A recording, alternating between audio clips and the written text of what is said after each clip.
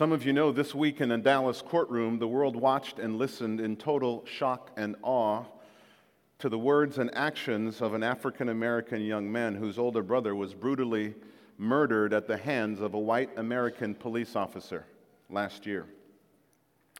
Former Dallas police officer Amber Geiger came home tired one night last year and entered what she thought was her apartment. She encountered a black man on the couch eating ice cream and watching TV. Startled and fearful, she took out her revolver and fired 2 shots, killing him in cold blood. Soon afterwards, she realized she had entered the wrong apartment and shot an innocent man. This week, after 5 hours of deliberation and weeks of a jury trial, the jury found her guilty of murder, and she's been initially now sentenced to 10 years in prison.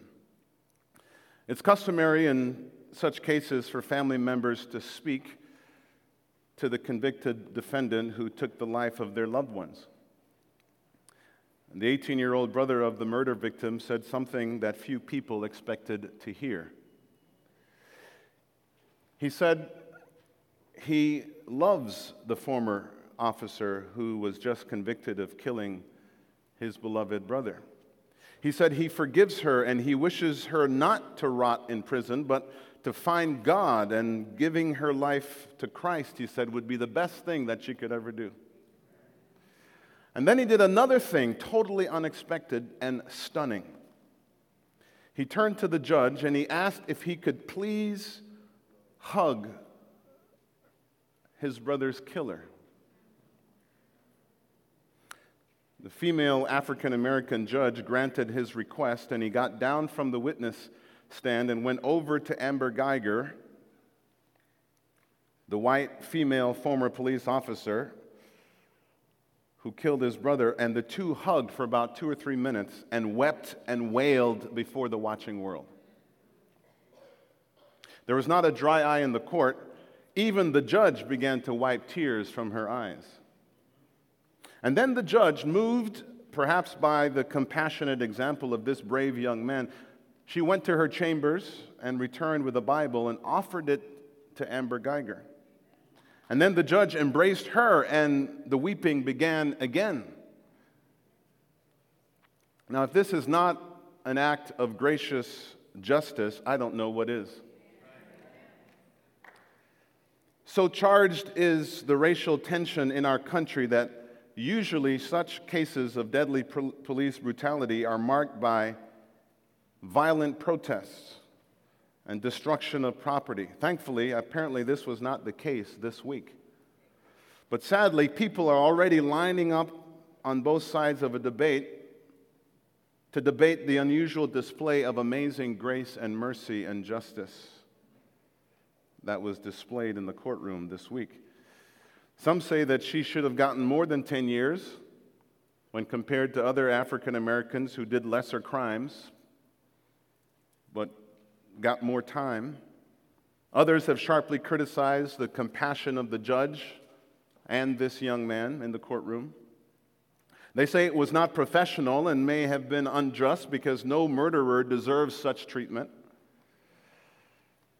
But you see, the sharpest critics are those who have not yet experienced the amazing grace of God.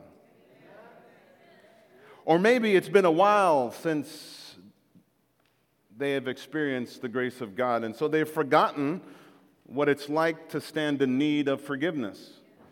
They've been blinded by their own self-righteousness. I believe God wants His people to seek biblical justice, which is an overflow of the grace that we have already received. Today I want to return to the teachings about justice taught by our Lord Jesus Christ in the 4 Gospels. Do you remember the man that we often call John the Baptist?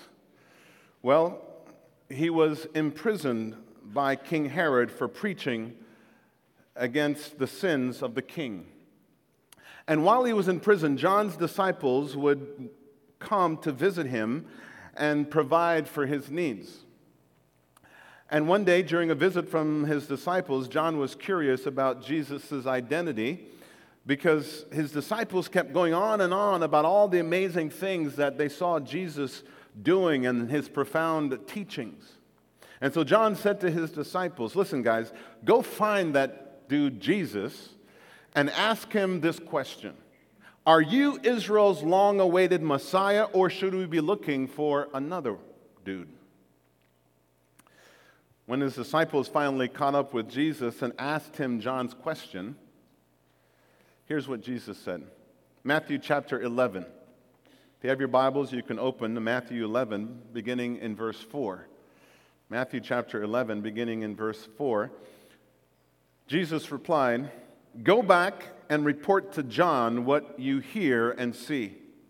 The blind receive sight, the lame walk, those who have leprosy are cured, the deaf hear, the dead are raised, and the good news is preached to the poor." Now, what do all of these people have in common? They're all of a certain class of people.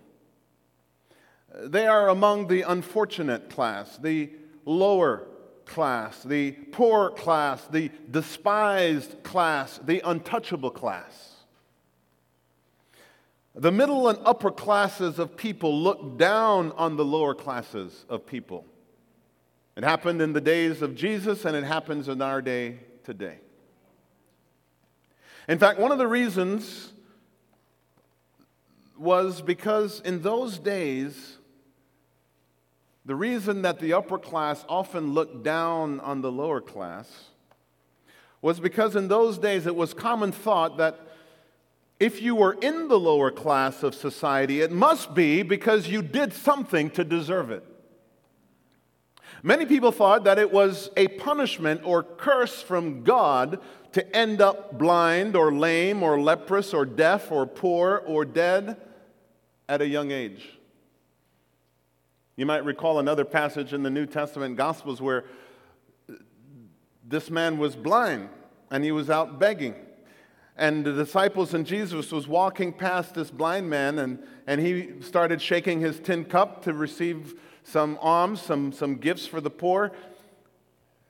And Jesus stopped with his disciples, and the disciples turned and asked Jesus this profound question, which, by the way, one of my children asked me after the big tsunami and flooding of many years ago in Asia. The disciples said to Jesus, "Why was this man born blind? Was it because of the sins of his parents, or was it because of his sins?" See, that was the thought of the day. That if something was radically wrong with you, that ended up you were lame or poor or blind or sick or whatever, it must be because you deserve it. And so what is Jesus doing by answering John's question about his identity in this strange way? Without directly saying, "Yes, I am the Messiah," Jesus pointed to the works that only the Messiah could do. More importantly, Jesus pointed out the character that motivates the Messiah to do such miraculous works on behalf of such people. The idea that the Jewish Messiah was willing and able to so closely identify with the lower classes of people was mind-blowing. It was not expected. Jesus' answer completely shifted the false narrative of the day that every lower class person is in that miserable condition because they did something to deserve that curse from God. And so by healing the blind, the lame, and the deaf person, and by touching the leprous and the dead persons, which, by the way, was forbidden in Jewish law, our Lord Jesus demonstrated gracious, restorative justice. If we aim to be true followers of our Lord Jesus Christ, we must also demonstrate gracious and restorative justice to those in the lower classes of society. But we will not do so unless we learn to first identify with them as He identified with them. That means we must get close to them. We must get proximate enough to have some sense of what they feel and how they feel and what the real circumstances are that create their predicaments. And then and only then will we be used of God to help alleviate their poverty and their suffering. And so a question for us is, with whom do you and I most identify and spend time with? Is it only people that are in our social class, people that are just like us? Whose pain and suffering are you trying to alleviate? Let's turn to Matthew chapter 9, verses 10 through 13. Matthew 9, 10 through 13. While Jesus was having dinner at Matthew's house, many tax collectors and sinners came and ate with him and his disciples. When the Pharisees saw this, they asked his disciples, "Why does your teacher eat with tax collectors and sinners?" On hearing this, Jesus said, "It is not the healthy who need a doctor, but the sick. But go and learn what this means. I desire mercy and not sacrifice. For I have not come to call the righteous, but sinners." Do you remember the man called Levi, the tax collector by the other gospel writers? Well, here, many Bible scholars believe he calls himself Matthew. Levi may have been a nickname because this Matthew came from the tribe of Levi. Jewish tax collectors were considered dirty, rotten scoundrels and traitors of the Jewish people because they cooperated with the Romans in collecting taxes for Rome, the hated enemy of Israel. The tax collectors were notorious for enriching themselves by charging more taxes to their own people than the Rome, their hated enemy, required. But Matthew was convicted by the Holy Spirit in his encounter with Jesus, and he repented, and he became a follower and a disciple of Jesus. And so Matthew threw a big dinner party, and guess who were the honored guests? Jesus and his disciples. And guess who felt comfortable crashing the party to hang out with Jesus and his disciples? Many other hated tax collectors and sinners, Matthew says. Now, two questions immediately come to my mind. Number one, first of all, who would be the holy, or why would the holy Jesus hang out and have dinner with low-life scums like these tax collectors and sinners? Why would Jesus, being so holy, perfect, and righteous, why would he hang out and have dinner with the low-life scums of Jerusalem and Judea and Samaria? And secondly, why would these low-life scums want to hang out with Jesus and his disciples? That ever occurred to you? The answer to the first question is this: Jesus' holiness is coupled with his love and gracious justice. His love compels him to be proximate to those who are most in need of healing, those who are broken in more ways than one. And his holiness is not compromised by his proximity to brokenness. But those who are broken can be made whole by his holiness, by his love and his gracious justice. Now for the answer to the second question. The tax collectors and other sinners felt comfortable in Jesus' presence because he did not exude an attitude of self-righteousness and judgment. Notice the negative response of the Pharisees to this big social and religious no-no that Jesus did. They're like, how come your teacher eats with the tax collectors and the sinners, huh? Doesn't he know any better? Because you see, that was not done. That was like a moment for some quote-unquote righteous holy man, some prophet and miracle worker, to hang out with traitors and sinners. You see, the erroneous religious conviction of the Pharisees was that if religious people hang out with sinners, then the religious people would become sinners too. They saw sin like a virus that could easily spread from sinner to infect the righteous. But Jesus was convinced that the opposite could also happen.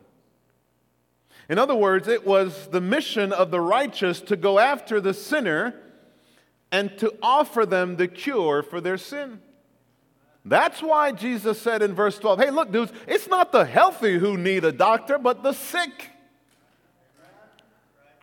Now, go back to school and learn what Hosea meant when he quoted God saying, I desire mercy and not sacrifice. I've come to call the sinner and not the righteous.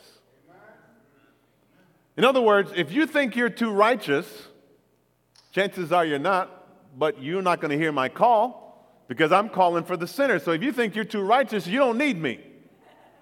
You don't need the grace and the mercy I offer because you think you're too righteous. You already got it all together. That's why you don't hang out with the folks who don't have it all together. And Jesus is like, y'all got it twisted.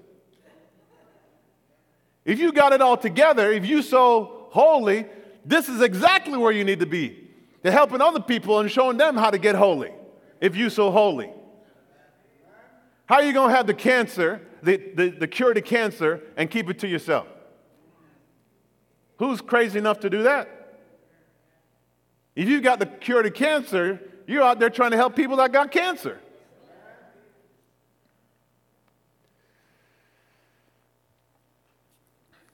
Last few years, Kanye West and his wife Kim Kardashian have been in the news quite a lot.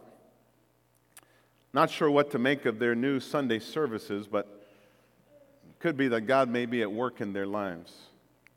Last year, Kim Kardashian heard the story of a black woman from Tennessee who was convicted of federal charges of drug trafficking and money laundering, and she was sentenced to life in prison for that crime. And Kim thought that that was just way too harsh a punishment to fit the crime.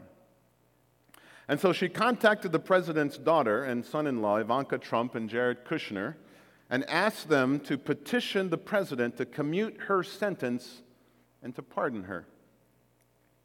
Alice Marie Johnson had already served 22 years of her life sentence. She had no hope of parole unless a president of the United States heard about her and had mercy on her and ordered her clemency and pardon. Well, after a careful review of her case by the White House team, the president did have mercy and ordered Alice's clemency and full pardon. This case opened the eyes to the president and his closest advisors to the need for sentencing reform in our criminal justice system. And so the president ordered his staff to work on a criminal justice reform bill to present to Congress, and they did. And it passed both chambers of Congress last December with a solid bipartisan support. And since last December, when the president signed the bill into law, thousands of incarcerated men and women have been granted early release from prison with significant time reduced from their sentences, and most of those were African American men. All because someone who normally doesn't rub shoulders with lower class people decided to listen and learn about one case of injustice and then use their influence to do something about it.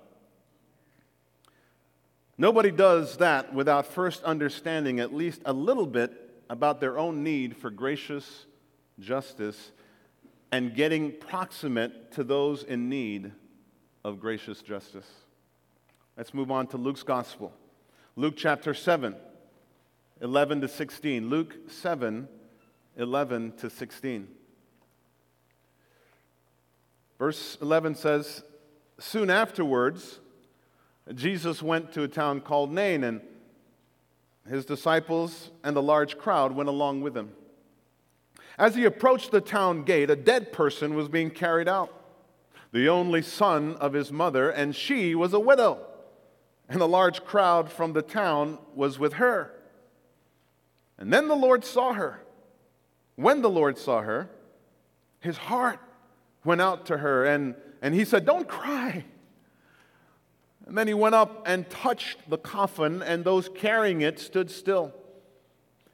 He said, "Young man, I say to you, get up." The dead man sat up and began to talk, and Jesus gave him back to his mother. And they were all filled with awe and praised God. "A great prophet has appeared among us," they said. "God has come to help his people." This account looks like just another miraculous sign that Jesus gave as a clue to his messianic identity. While that is true, if we look closely, we will find more clues to the fact that Jesus is very much concerned with various issues of justice. Let's begin with verse 11. Notice Jesus is traveling in the region of Lake Galilee, and he's traveling with his disciples and a large crowd. Because of his miracles and profound sermons, Jesus had earned a large following.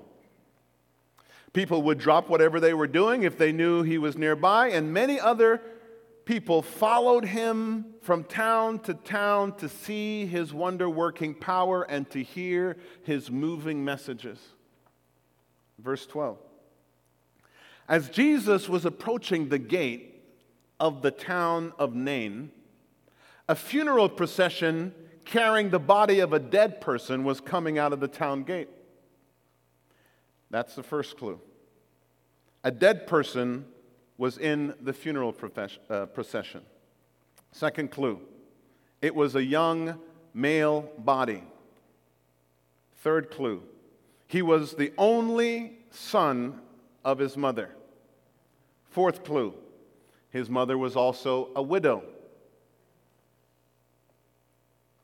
Luke is dropping some clues for us to help us see how much our Lord Jesus cares about issues of justice.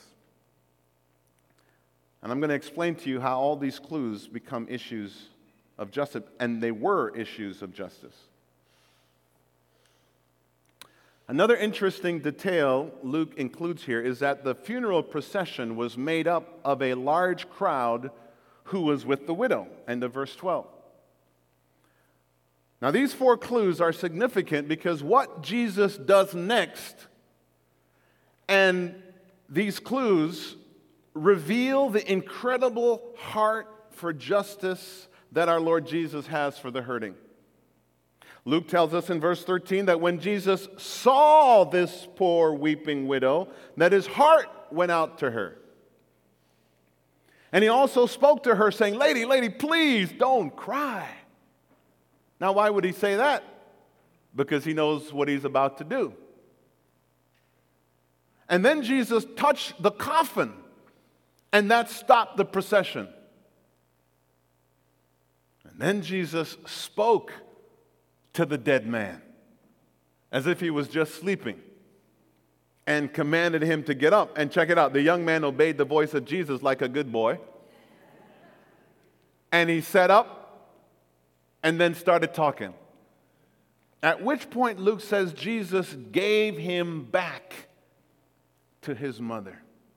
Don't you wish you were there to see the face of this precious mother reunited with her son on the way to his gravesite? And then to see the look on the faces of those pallbearers and the crowds of mourners. Well, let's get back to these significant justice clues. In the first century world, it was very difficult for a widow to provide for herself, let alone her children, without the income of her husband. Most women did not work outside the home, and the work they did inside the home did not earn them an income. But a widow had hope to survive and possibly thrive financially if she had at least one son who was of an age to work and provide for her and the rest of the children. You see, in those days, there was no government social security and no life insurance benefits to claim.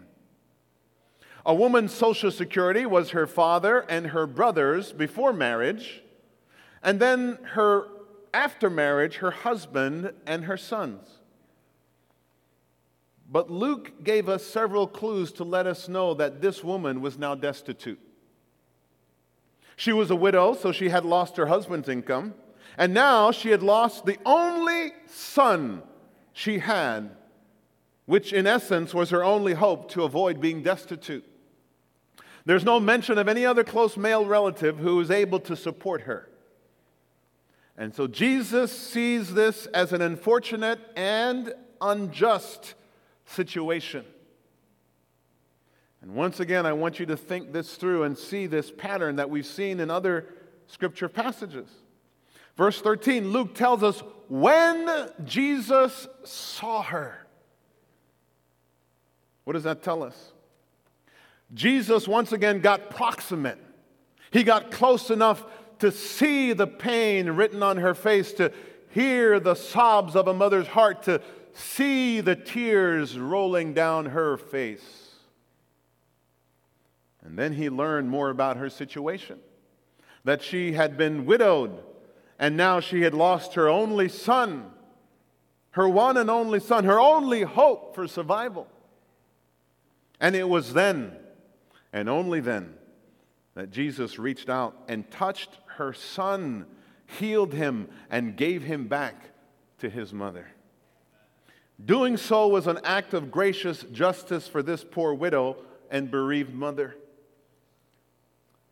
Remember years ago when HIV and AIDS were relatively new and the public didn't know much about it, and there was a lot of fear about being infected with AIDS.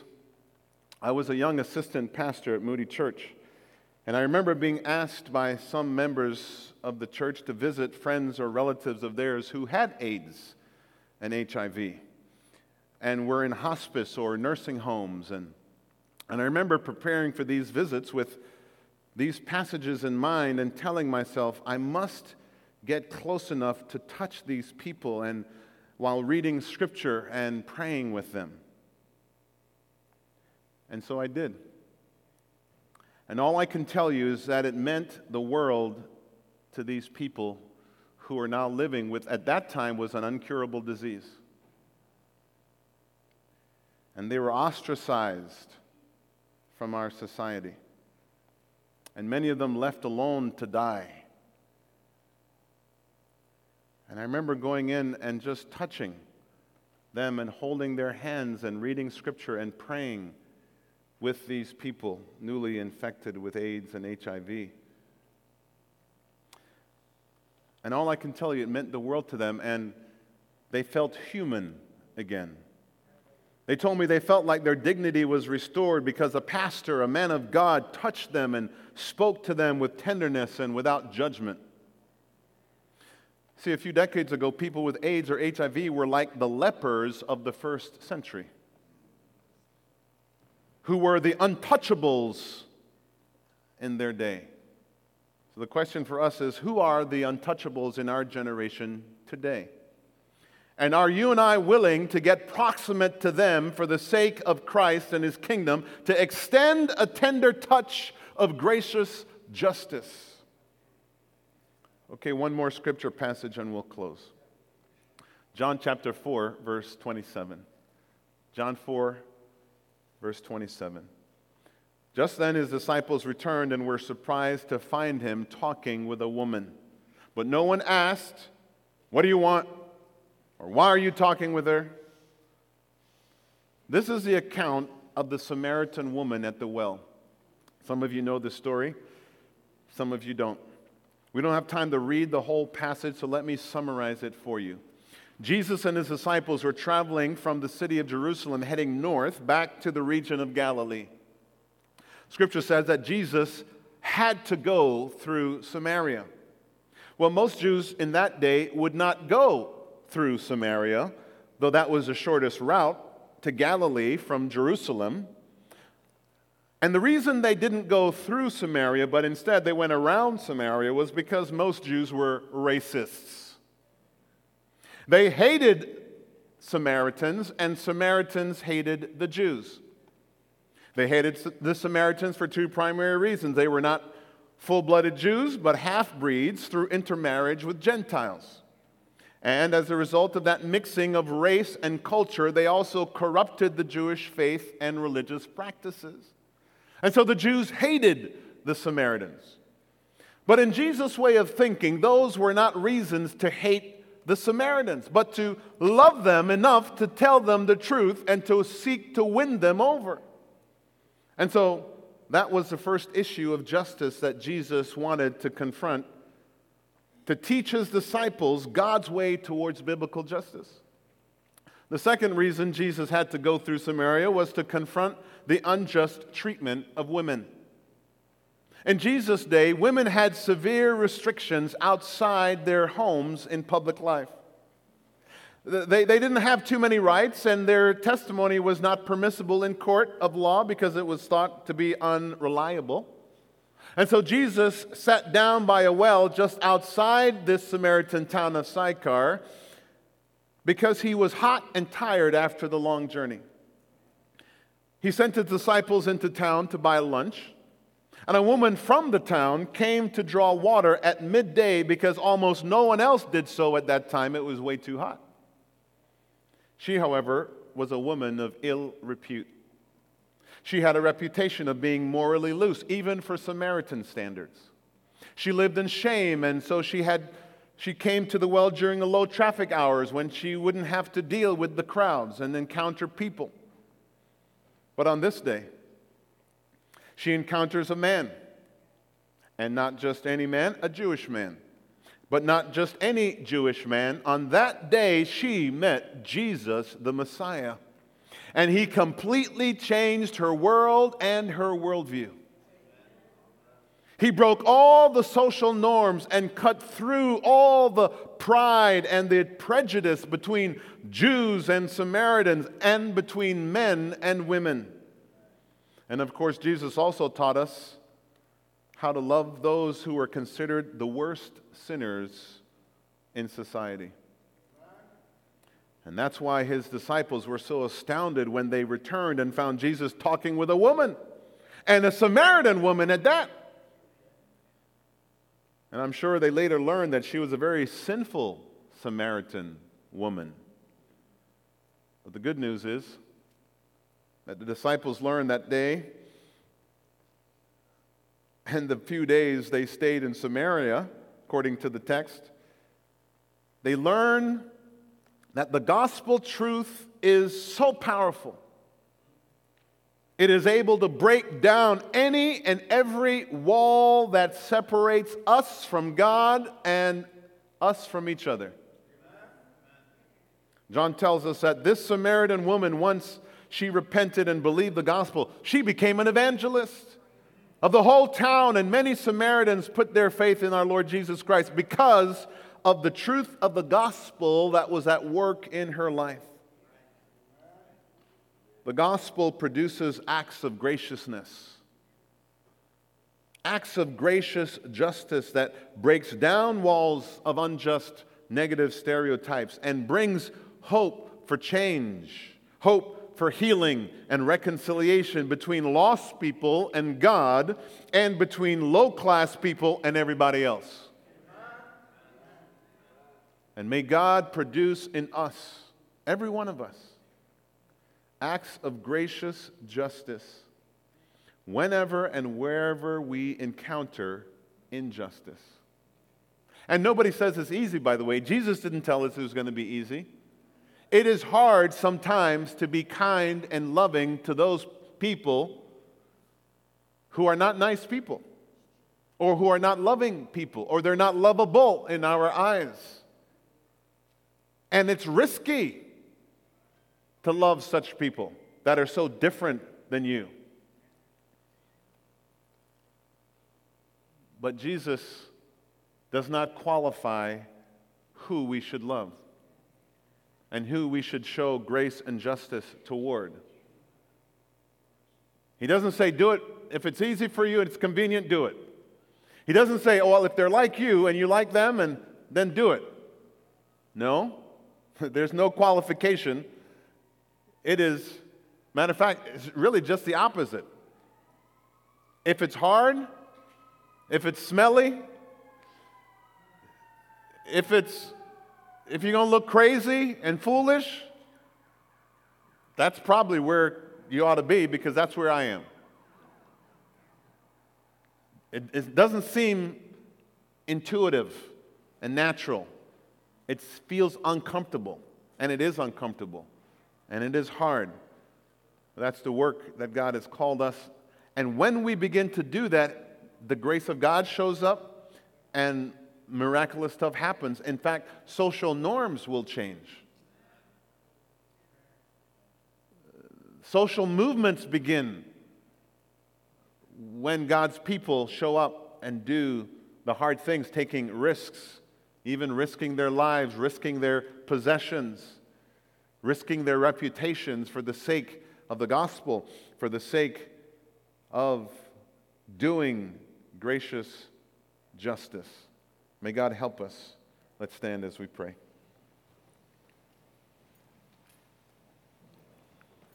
Every head bowed, every eye closed. This is God's time to receive worship from those who have received the Word of God in their hearts. What is your response to God's heart for justice? And what are you doing to extend a hand of gracious justice to those in need? You'll never do it until you first experience the gracious justice of God by faith in Christ. When you become forgiven of all of your sins and the grace of God is poured into your heart, when you recognize what a dirty, wretched sinner you are, and you deserve eternal punishment, but God, by His grace and mercy, reached out and sent His Son to die in your place. You deserve the cross for your sins, not Him. And yet He died in your place. You deserve that death sentence, not Him. And He took it for you. When you receive the grace of God through Christ Jesus our Lord, then you'll have grace to give, to extend to others. So maybe you're here today and you need to be saved. I want to invite you after the service to just go through the middle arches in the back of the sanctuary there. You'll find some deacons waiting for you to talk with you about salvation. Others of you, maybe you've already been saved, you've never been baptized. We'd love to talk with you about baptism. There's something about baptism. It doesn't save us, but it is an act of obedience. It's a step of obedience in the right direction, a step of saying, I am yielded to the will and the way of Christ. And we'd love to schedule a baptismal service for you. Then there are others of you who are looking for a church home. We'd love to talk to you about the next membership class. And you might learn what it means to be a member here at UBC and to join hands and hearts with us. Maybe some of you are here and you just need to confess your sins to someone here today. Maybe you just need somebody to help you, pray with you, and lead you to the throne of grace where you might find forgiveness of some sin. Maybe it's some sin of injustice that you have been carrying out, and the Lord has convicted you in these series of messages. You have been acting and thinking and harboring thoughts of injustice, and you need to repent. The offer of forgiveness is open for you as well today. So, Father, thank you so much for this opportunity to proclaim the good news of the gospel, the good news of grace, mercy, forgiveness, and justice. And we pray that you would be at work in each of our hearts, that we would become more like you. So forgive us, cleanse us, and help us to be obedient to your revealed will to us today. And we'll be careful to give you the praise. In Jesus' name, amen. Amen.